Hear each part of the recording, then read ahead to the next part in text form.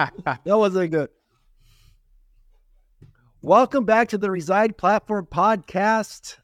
We have back special guest Andy Mulholland of Simple Numbers.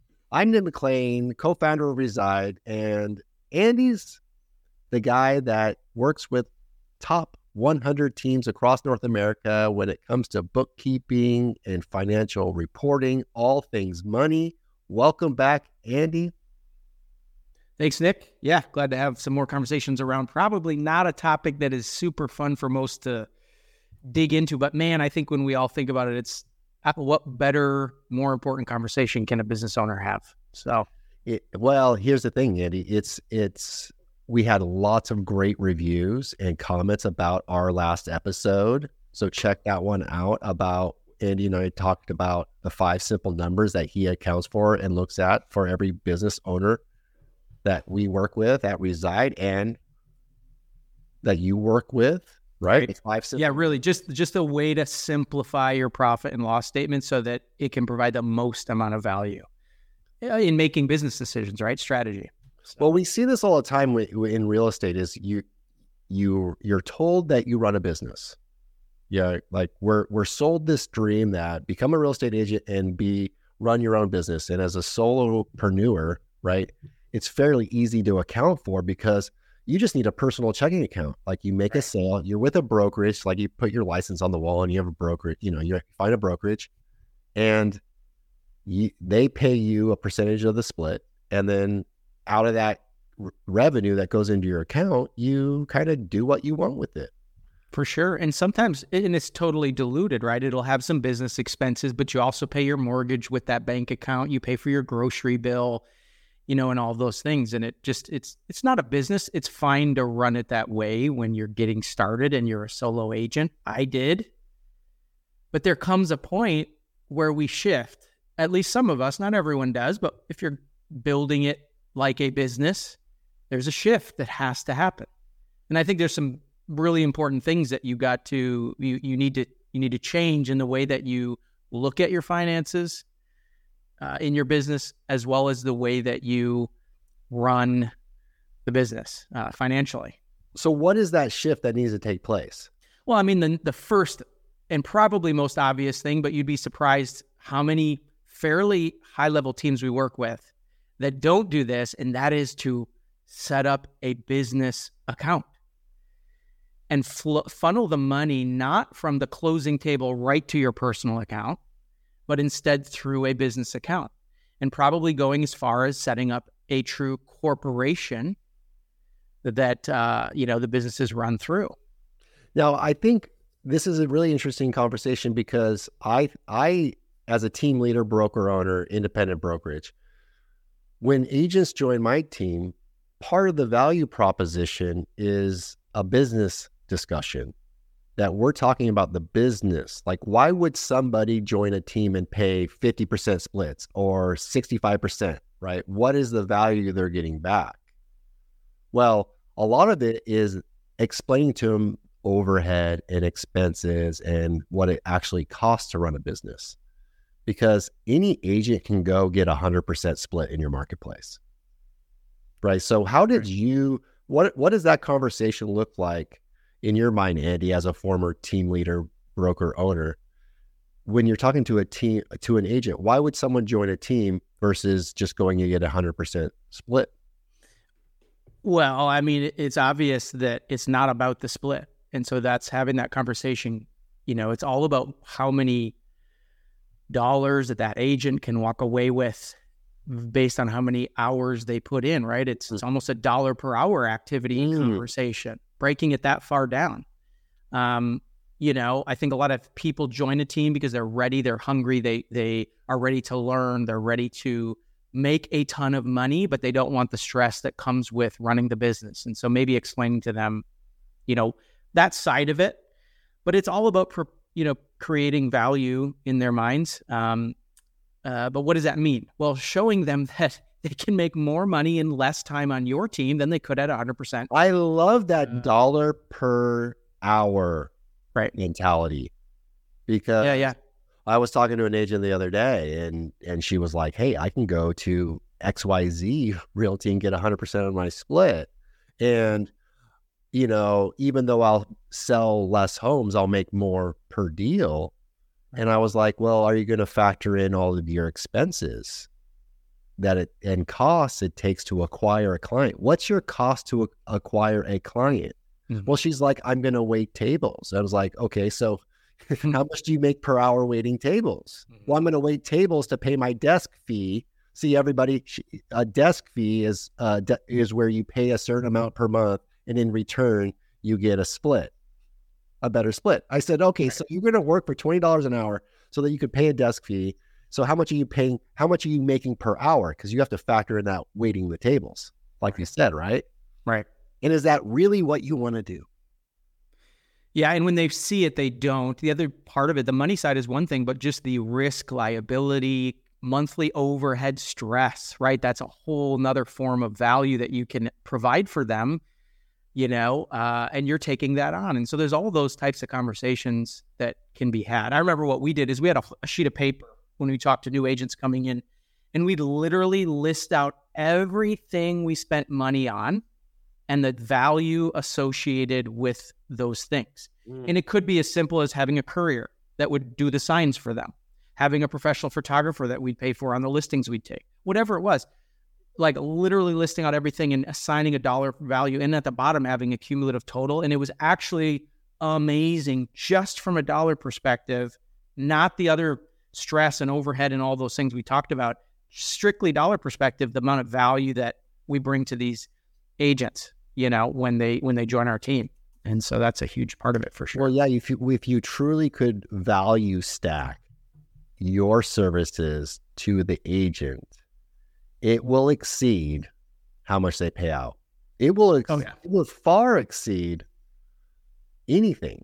I mean, if you look at a transaction coordinator, a call center, lead, how much do you spend on lead gen, office space, right? Oh yeah. Office supplies, listing coordinators, couriers, photographers, and do you put a dollar value per month? It would be shocking. It would be shocking. And what's funny is that's just the hard dollar cost. I used to tell team leaders that would struggle in seeing the value. Sometimes they didn't see the value in joining their own team.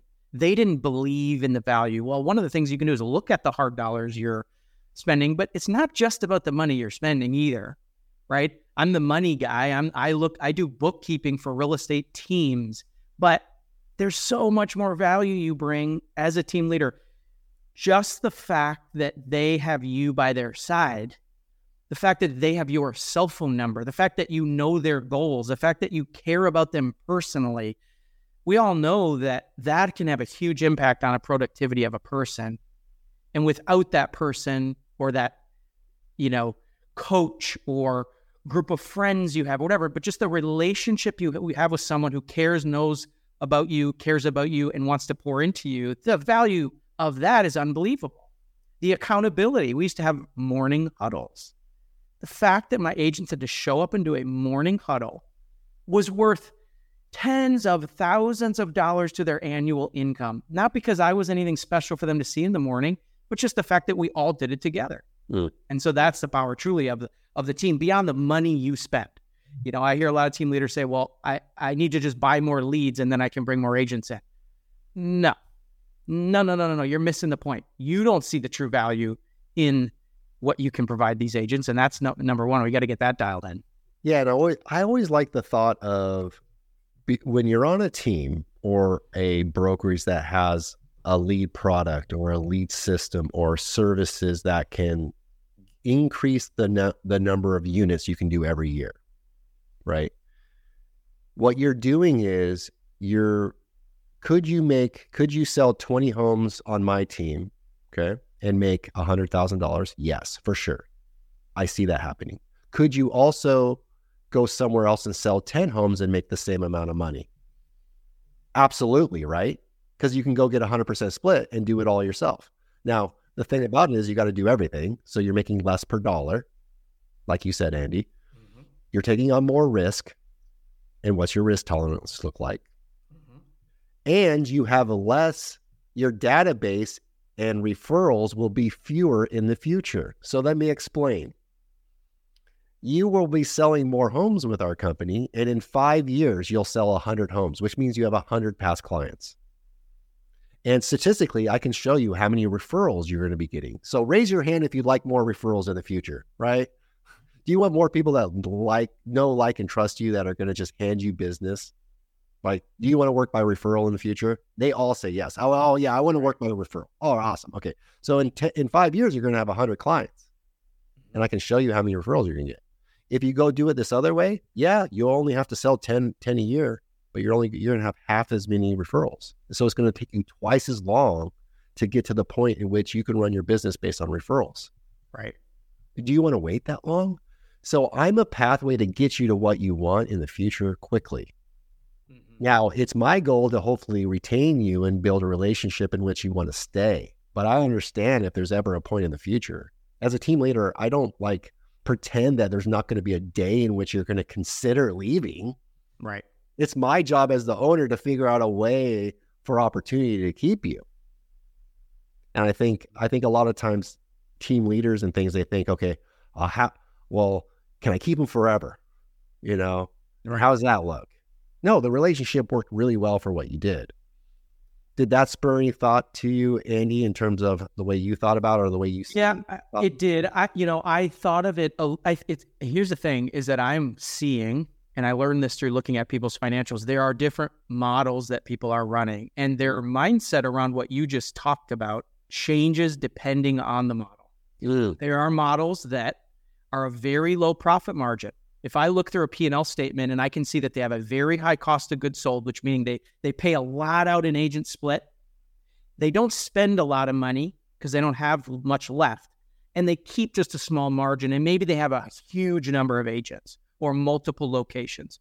So their dollar amount they make is still really pretty good, but it's just a very small percentage of the total revenue. They think about what you said a little differently. They think, I'm not going to really care about the agent. It's all about bringing more in, and some are going to leave, and then I'll bring more in, and some are going to leave, and it's just a churn and burn game. It doesn't mean it's the wrong game to play. I wasn't a fan of that game. It's not the game I played, but it is a game that is played, and it is a model.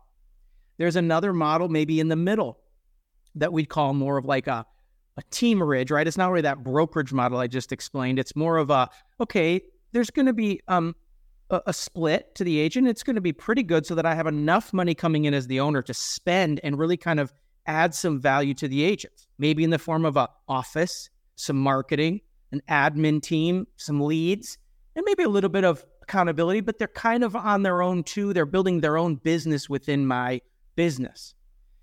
And so the margins are a little bit higher. You have a little higher profit margin. And your mentality might be more in that scenario is probably more like what you were explaining, which is, come build your business within my business. And I'm going to provide you with all the support you need to do that really well. In fact, way better you could at 100% model. There's another model as well, and that's on the other end of the spectrum, I would say, which is, more of a, it's a really high profit margin, team leader person more involved in the business, and their team members are more almost like employees in the sense that they do what they need to do when they need to do it. And if they left, we just replace them with someone else. The clients are the company's clients, not the agent's clients.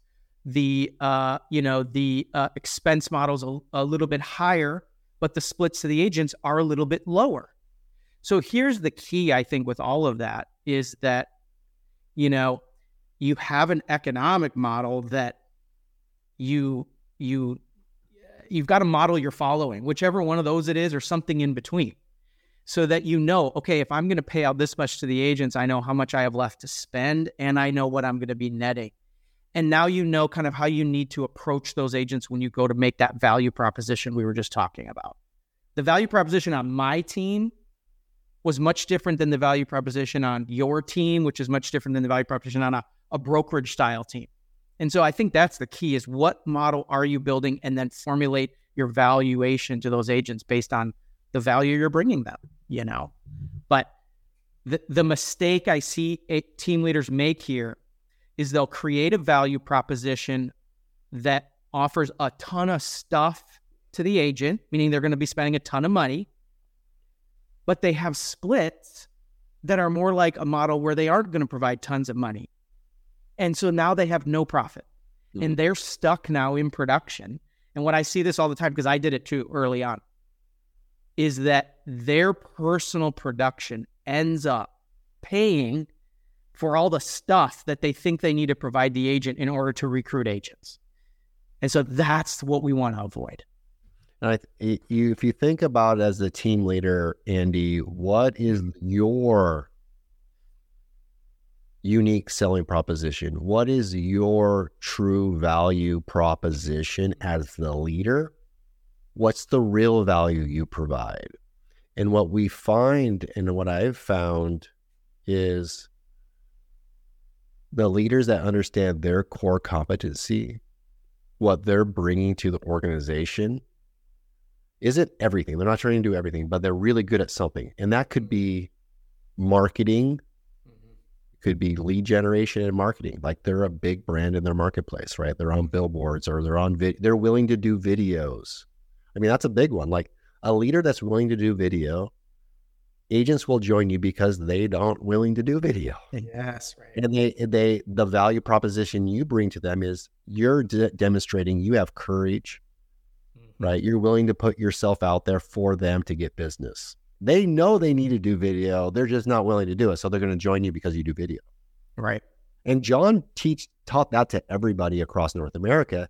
And everyone knows it works for agent attraction, but not everyone's willing to do it. Like the medium's the message there. If you do a video, you're demonstrating to the agents, join me and I'll do video for you. See, a lot of people join you because they don't want to be you. Right. They're joining you because of what you're doing, so they don't have to do it. Another one for me that I is a value prop that people don't realize they have is you're a rainmaker. Typically, a team leader is a rainmaker. And they want you, and part of being a rainmaker, would you agree, Andy, is you're really good at closing the deal. Sure.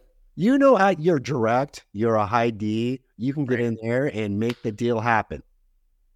So your value prop may be when they got a lead on the line or they got a client on the line, you step in and close it. Right. And I think a lot of people don't realize that they want you to come in there and close the deal sometimes. Now you need to teach them how to close deals.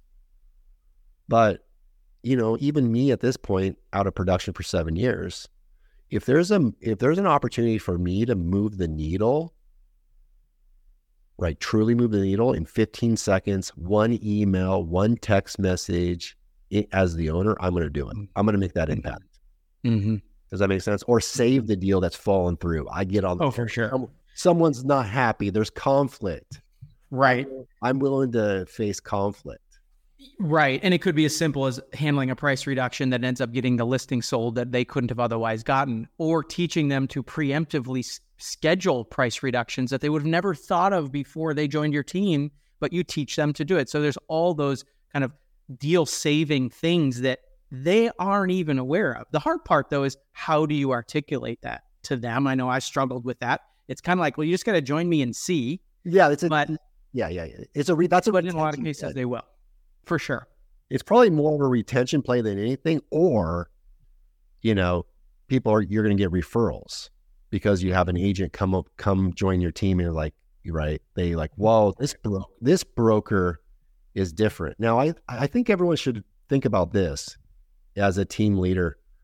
You need to think about yourself as the broker owner. Do you see that? How do you see the mindset, Andy, with people that are the broker owners, independents, versus the people that are team leaders? That they have a bigger brand. Like we're brand agnostic at Reside, right? So are you. You work with EXP, Real, Remax, independent, right? So do we. Yep. But what's the mindset? It's a good question. Because I think I was an independent brokerage. I started at Coldwell Banker, went to Remax, was an independent broker. So I may have had that different mindset that I wasn't even aware of. To me, it was business owner mindset. I mean, and I think that's really the best way to describe it is I saw myself in different roles in the business. For example, when I was an agent, even when I was still the owner of the brokerage or leader of the team, if I still did a deal, when I was doing the deal, I saw myself as an agent. When I was leading a sales meeting, I saw myself as the sales manager, team leader. When I was dealing with something else at a brokerage level, whatever that would have been, I saw myself as the business owner. Maybe that was when I was dealing with the financials. I saw myself in that business owner role. And so I think it's important we see kind of what role, the different roles we're in. We pay ourselves accordingly. We also look at the business in a different perspective when we're in those different seats, for sure. It's like, in different scenarios, what hat are you wearing? Yeah. What role are you? And I think as a team leader, broker owner, you're wearing many different hats. And so know how to context switch is one way to think about it. Know the context and wear the right hat. So if I'm doing a training, I'm wearing the training, coaching, leading hat. And I don't want to confuse them with the broker owner hat or the top agent hat, right? I don't want to confuse them. If they're coming to me with a question about a contract or an agreement, I'm wearing the designated broker managing hat, even though that's not, maybe there's somebody above me. Right. And I would just caution people too, when you're like, well, just call the designated broker. Like if you're at a brokerage and you're just always deferring to some other person outside your organization, that for me in control, I don't know about that one. Well, control and value. Think about it. If all of a sudden you're deferring them to other people for all these things, they're going to be like, well, what am I with this guy for? Or this gal? I just go to the broker. Maybe I should just join the broker. So yeah, I think it's all about retaining value, because the more value you can create and or retain, the more value they'll see in you. Somebody told me once, and to me it made sense, value unarticulated. I don't think unarticulated is even a word, but that's what they said. Value unarticulated is value unappreciated. Where can we take something we're already doing? Like you were saying, we have a broker owner, but we can act as that broker owner and think about things like the broker owner, and show up like the broker owner for our team. Even if we have somebody that's there that could do that, because we're trying to articulate more value, because we want our team members to appreciate it. So maybe a good question to ask is, where in our business is there value that we are not articulating well? Would cost us nothing to start articulating it well, or even just identifying it, and could add value to our team members that they don't even know exists. Yeah. And where has that value emerged that you can then share with the whole team? So if you can, if people can see value vicariously through someone else, share it. I'll give you an example. Over last week, I had an agent that made a deal happen, and they made that deal happen through training and guidance and mentorship. She had never done a land deal before. And so she had questions, and our team was able to answer those questions and guide her to put together a land deal. She was excited. Well, guess what I'm talking about at the next team meeting? I'm talking about what she learned. Well, I'm actually having her speak and say, what did you learn? How did you get that information? What questions did you have? How did you get the answers? And people are seeing like, whoa, this environment and team was able to get her in the right position and make a deal happen that, guess what? If she was on her own, wouldn't have happened. Yeah. Not because of the lead, not because there was an absence of a lead, because there would not have been that community or a well of resources that she could extract and make it happen, because time kills deals. Like, she didn't have, those people were in town for 24 hours. As when they leave town, it's gone. And she made it happen because she was able to get her questions answered. It's so true. I mean, I think sometimes as the team leader, we think it's all on us to provide all this value, when the real value is the collective whole. I mean, I think of John talks about this all the time, where he says, I'm not the one who's going to solve all your business problems, but guess what? I know who to put in a room with you to help you solve all of the business problems that you have at the highest level possible. And so it's maybe us as team leaders humbling ourselves enough to really realize that the collective whole is way more powerful than we could ever be, but we're assembling that. I think that's huge. I think same goes for a real estate coach. I mean, lots of different coaches I've had throughout the years. And honestly, when I look back on it, the masterminds I was in with those coaching groups was way more valuable and powerful than the actual consultations with the coach themselves. Although they were helpful, the real value came from being in groups like that. And so, yeah, we need to explain that to our agents as well, because we're essentially creating a little mini mastermind. It also is one of the reasons we have to be careful about who we bring into that group. If we have, imagine you're an agent new to the market and you're thinking about joining a team or going to an independent brokerage, and you're comparing teams, and one just has a bunch of low producing agents. They might have a ton of them. And then a different team has a few, but they're all high producers. There's so much power in being part of that group. People just innately understand without even being explained that there's so much more value in that. So numbers aren't always the key, you know? No, you nailed it. Like oftentimes when I would advise people on getting a coach, like what coach should I hire? I was like, well, there's the coach that's going to give you information, and you're going to have questions, and he or she's going to be a sounding board. But I would go with the coach that has the resources and the connections, because I've always got more value out of the event long-term, out of the network of the coach and the resources of the coach than the actual coach. 100%. Now, and we're starting to see that a lot at the Reside platform, where, you know, we brought a new team, a top team in Florida, Central Florida joined. They're really ambitious. Tanya and Chet, they're just tons of energy, lots of growth, huge upside. And she reached out to me over the weekend. She had some questions, and I could answer it, Andy. I know I could answer it, but I knew there was somebody in the organization, the community, that could do it at a higher level, right? And where I actually learned it. So, right. You know, I sent, you know, if it's bookkeeping and financial, I send them to you, Andy. If it was follow-up boss automations, I send it to Preston or Sunita or Chris Snow in the group, right? Mm-hmm. And if I were to answer it, a lot of times here on the team, if I have the answer and I answer it right out of the gate because it's easy, I rob someone of the opportunity to teach it. And we know it's a cliche to teach it as to know it, but I'm robbing them of going and having that experience. And also, like, the person that teaches, the fulfillment you get from helping somebody is amazing. And you feel smart, you feel needed. Right. So I think about those things too. It's hard though, when you're a team leader, to slow down enough to do that sometimes. And I think that's the challenge, is these team leaders are just, it'd be quicker if I just answered it, quicker if I just handled it, quicker if I just deal with it myself. And we gotta, like you, slow down enough to think, who knows this better? How could I help them become a leader in my organization?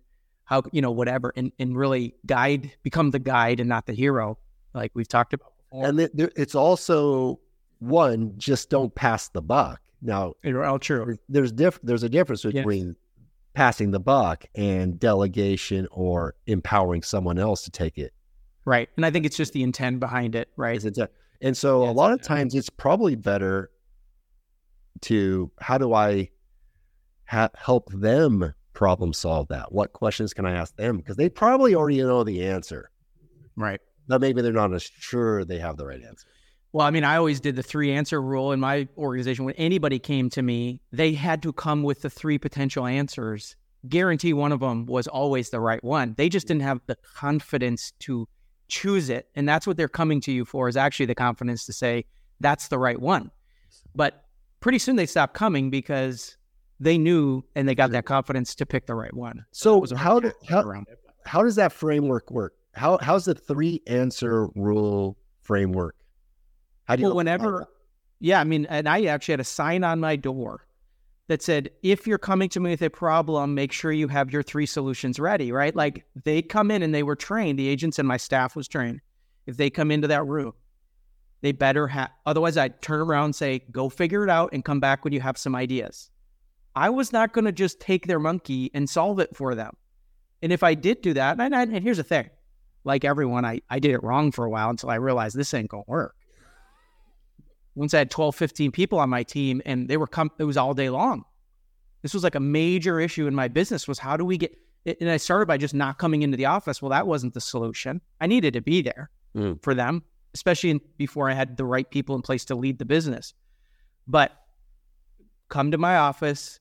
Here's the problem. Great. What do you think are the 3 options here?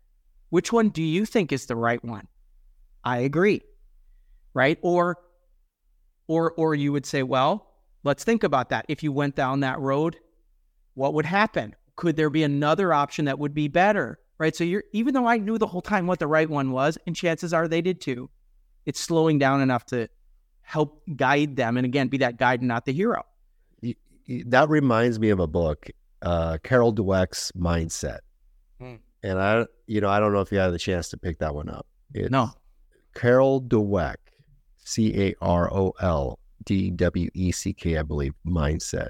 And it's about basically rewarding or acknowledging people for their effort, not the results. And for not telling people they're smart, but telling them that, their effort or their problem solving was what you really liked, right? Right. Because what happens when people think they need to be smart or they think they need to know everything, when they don't, they hide it. Or when they finally fail, they fail hard, right? Because it's all about this perfection. And so it's a great book. I think everyone needs to read it, whether you're father, right, mother, teacher. Actually, it was given to me by my sister, who was a teacher. And I could see it applying to, as you're talking about, I'm like, man, I need to work on that with my kids for sure. So with my daughter, 5.5 years old, Adeline, it's like, rewarding her for not how fast she did the assignment, but maybe like for her working through a problem she had a hard time with. Right. Or, not that she's smart, but what was smart was not giving up, right? And maybe having to go back and try it later, right? So staying with it longer. I think Albert Einstein had a quote, something along the lines of like, I'm not the smartest person in the world, which he was. I'm just willing to work on problems longer. I'm like, yeah, whoa, I didn't know that about mathematics. I thought you just knew it or you didn't. Right. So the point I'm making with agents is this. If your framework on 3 solutions is awesome. So if they come to me and they have the solution, wow, you have the solution. You have the 3 solution. Awesome. You have the solution. Perfect. Like that's a smart solution. But what's more impressive is how did you come up with that? That's why I want to know, what was your decision making? What did you explore? How did you arrive there? And they're like, well, I don't know. I asked around. I thought about it. I did this, and I would reward that. It's like, yeah, great. I really love how you took the time to do these steps and work on it.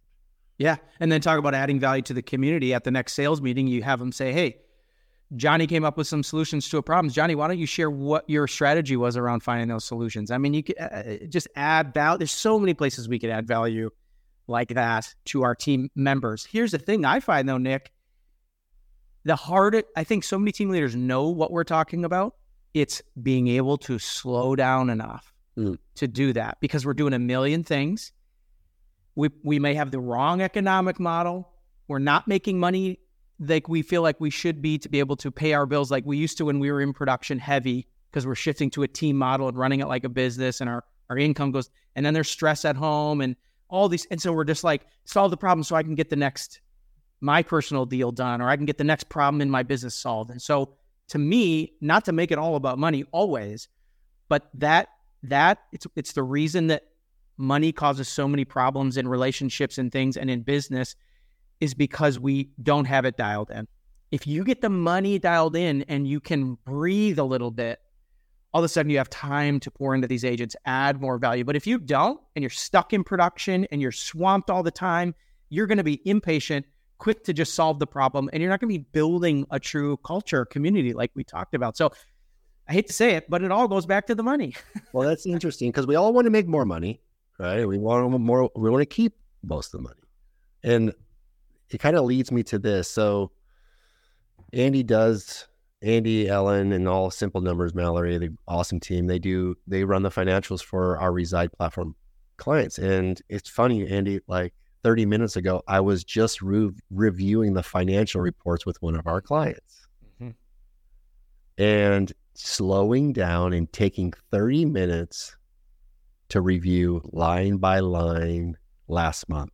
So it's October 2nd as we're doing this. We reviewed September's. Your listing income, your buyer income, where did it come from? What was the source? Who made the deal happen of your agents? How much are you bringing into the company versus your agents?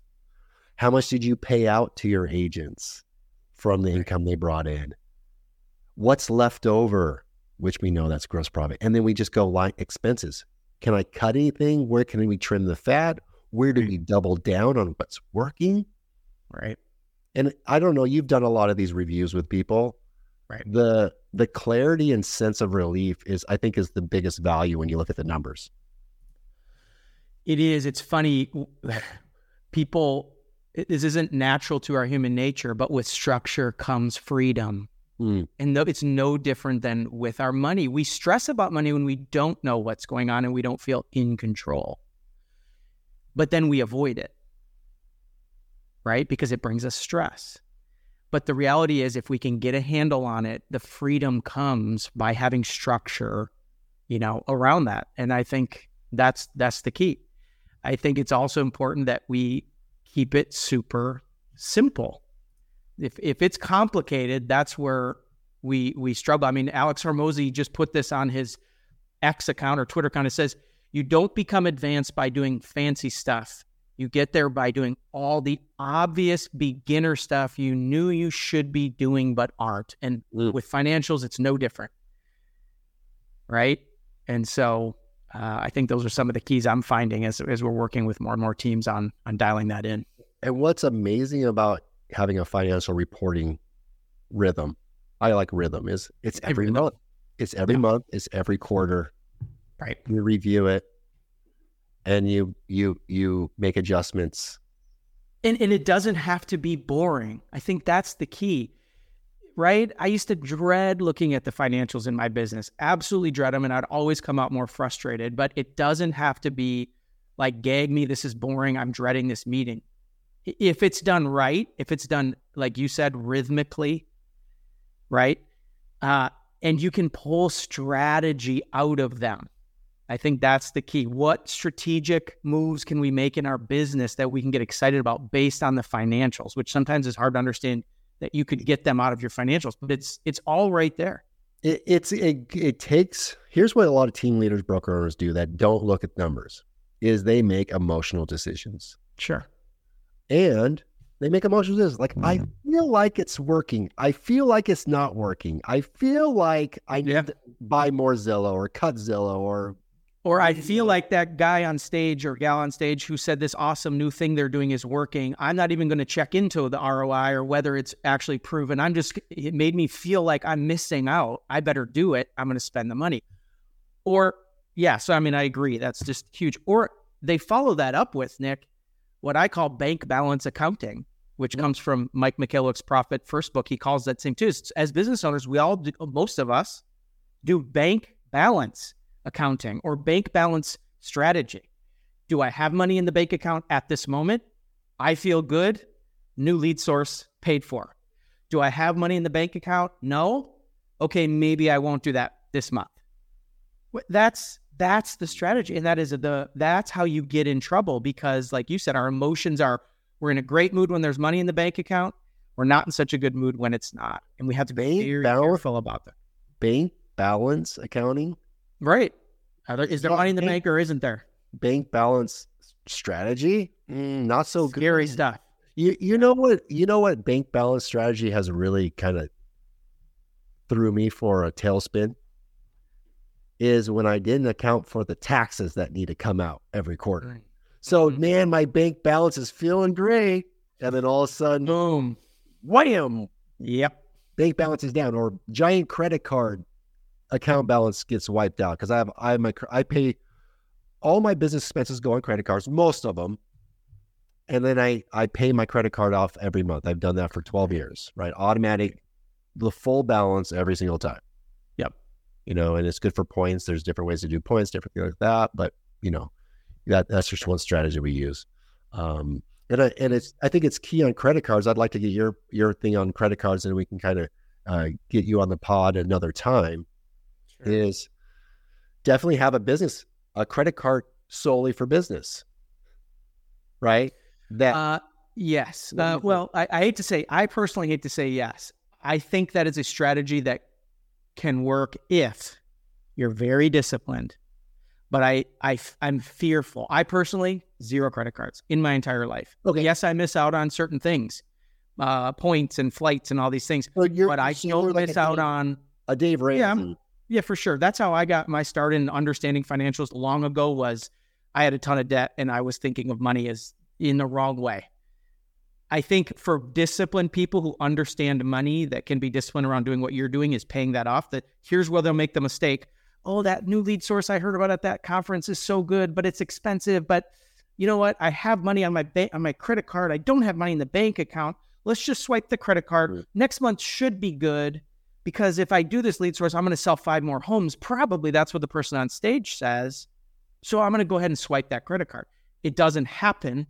They've got $20,000 balance on their credit card they can't pay off. That's what I get when I get fearful. Now, if you're disciplined, you got 3 to 6 months of reserves in an account, personally and for your business.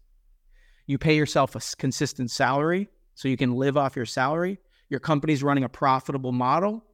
You've shown months of consistency, and you're a disciplined person that is going to have a system around paying off your credit card every month. Then I think it can be a good thing. So we just have to be aware that there are people who don't have those things in place that could really get in trouble quickly with credit cards. Understand. That's my 2-minute spiel on that. I love that spiel, and there's a lot we can pull out of that. Yeah. Number one that's pull out of it is pick up on what Andy just said. 3-month, 6-month reserves for your business. Now, when I'm calculating my 3-month reserve, Andy, how do I arrive at that number? Part of it's going to depend on your tolerance level for risk, right? Some people say, well, should I have 3 or 6 months? You decide. Minimum 3, probably no more than 6. Well, if you don't have 3, start there. Start there. Yeah. Right? Start with $1,000 if you have to, whatever. But 3 to 6 months of business reserves, I always felt comfortable on the higher end. I just did. Personally, it let me sleep at night a little bit easier, especially in a market in Minnesota where winters were dry, summers were heavy, very cyclical, and I never kind of knew what month was going to come and what was going to happen. But yet my expenses were the same pretty much throughout the year. Secondly, I would look at not your costs of goods sold. You're not going to have 3 to 6 months of reserves on the amount you're paying your agents. Why? Because if you're not doing a deal, you don't have that cost going out. So any costs of goods sold, sign installs, like things that are associated with the transaction, you don't got to save for because it's not going to be there if the home doesn't sell. But your fixed expenses, right? That's really the easiest way to sell. You're going to sell 0 homes over the next 3 months. Yeah. What's your monthly nut going to look like? And do I have 3 nuts saved up? There you go. 100%. 100%. And once you have 3 months, go to 6 months. I've consistently done 6 months or more. And if I if I'm looking at our cash flow, our pendings, our listings, our lead gen, my agent count, I'm like, okay, we're growing. Okay, I'm going to do a owner distribution, or I'm going to pull some money out for personal. I'm going to pay myself now and bring it down to 6 months. And then I'm going to build it back up to 12 or 18 months. And then maybe once I build it up to 12 months, wouldn't that be amazing, right? Like $500,000, $1 million in the bank, maybe is a little too much to be sitting in your bank, but I can take a risk, right? Maybe I do a marketing play that I wanted to test because I have an extra capital. Like I'm taking a risk, Andy, above my reserve is when I'm taking risks. Agreed. Or what is a system? Agreed. When you say agreed, there's also I think here's what I always agree with people who have a system that works for them financially. If it works for you, don't screw with it. Well, I think a little bit more systematically. So I'm a fan of the profit first model, right? I'm a fan of paying yourself first. It's like being on an airplane. What do they tell you to do when you lose pressure in the cabin? Put your mask on first. You talked about this, I think, in your thing, but because you can't help anybody else. Yeah. Okay. Yeah. Right? Until you've done that. And so I think the same goes for us in our businesses if we are not paying ourselves. Now, I didn't say pay yourself a ridiculous amount of money. Pay yourself the right amount based on your revenue. And there's really 3 ways you should pay yourself. We probably don't have time to get into all of those 3 things, but the point is pay yourself first, then you know what you have left to run your business off of. And so as far as reserves goes, Nick, I'm a believer that every quarter, at the end of every quarter, you should be paying yourself a quarterly profit distribution that is 50% of the profit your business brought in that last quarter. And by profit, I mean after you paid your agents, your broker, and all of your expenses. The other 50% should go into an account until you have that 3 to 6 months worth of reserves saved. Once it's there at 6 months or whatever months you're comfortable with, now 100% of that quarterly profit distribution could be paid to you personally. That's your money for taking the risk and being the business owner, just like you would if you had stock in a business. Now, if you said, I know I'm going to have investments coming up into my business in the future, you could start to build that up to 6, 8, 12 months. But the point is, every quarter you should be paid as an owner of your business. Otherwise, guess what? It's not profit. If at the end of the quarter you say, I made 10 grand in profit this quarter, or 100 grand in profit this quarter, or $1 million in profit this quarter, but you put it right back into the business, it wasn't profit. You spent it. Profit is money that you pay yourself. That's how I see profit. If it isn't that, then it goes right back in the business. You're quote unquote reinvesting. You're reinvesting it back in the business. So, but my opinion, and I realize people disagree with this too. My opinion is that reinvested profit was never profit. You just spent it. It's now an expense. Well, so be careful, in my opinion, with that. Saying I had 50% net profit, but I reinvested 25% back in the business. Well, then you really had 25% net profit, because you spent the other 25% on stuff. Now, I get it. It's an investment. You're putting it in the business, but you spent it. So be careful with that mentality. Well, let's think about that for a second. So let's imagine I made $100,000 profit, and it was a 50% profit margin. Oh, look at me. I got 50%. Yeah. And then I take 50 of that 1,000 and I buy a car for the business. Okay. I reinvest it. I actually had 25% profit margin. And now I have I had 25% profit margin. Now I have a $50,000 asset on my balance sheet. Sure. That's a car. Yes. Right. So that's what Andy's saying. He's saying I reinvested in something that now is showing up somewhere else.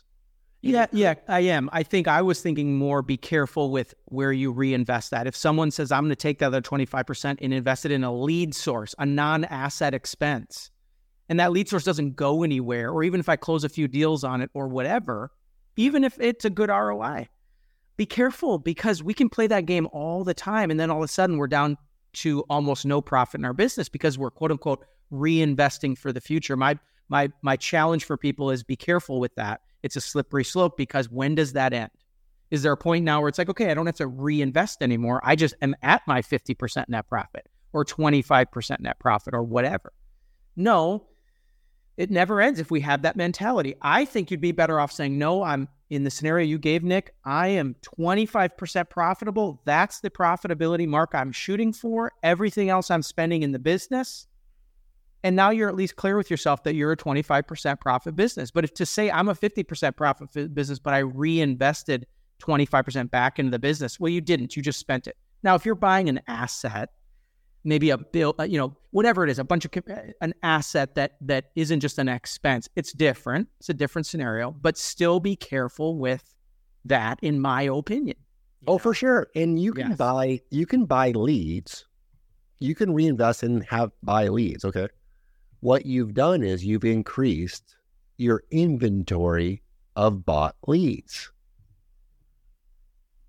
Now, if you start thinking about your leads as assets you've already paid for that just haven't converted, you might realize, wait a second, I don't need more inventory. I already have tons of inventory. So why am I reinvesting money for more inventory that I still don't have? So if you were a retail store and you were selling jeans and t-shirts, right? And you made some money and you have a warehouse full of more jeans and t-shirts, like all you got to do is bring them to the showroom floor. Are you going to go buy more jeans and t-shirts if you have a warehouse full of them? No, you'd be like, well, we don't need to buy more. Let's just move more front. So it's such a great way to see it. I've never heard of anybody talk as leads, as inventory, as assets like that, but it's so true. And this is why we make mistakes as team leaders, because we don't look at it that way.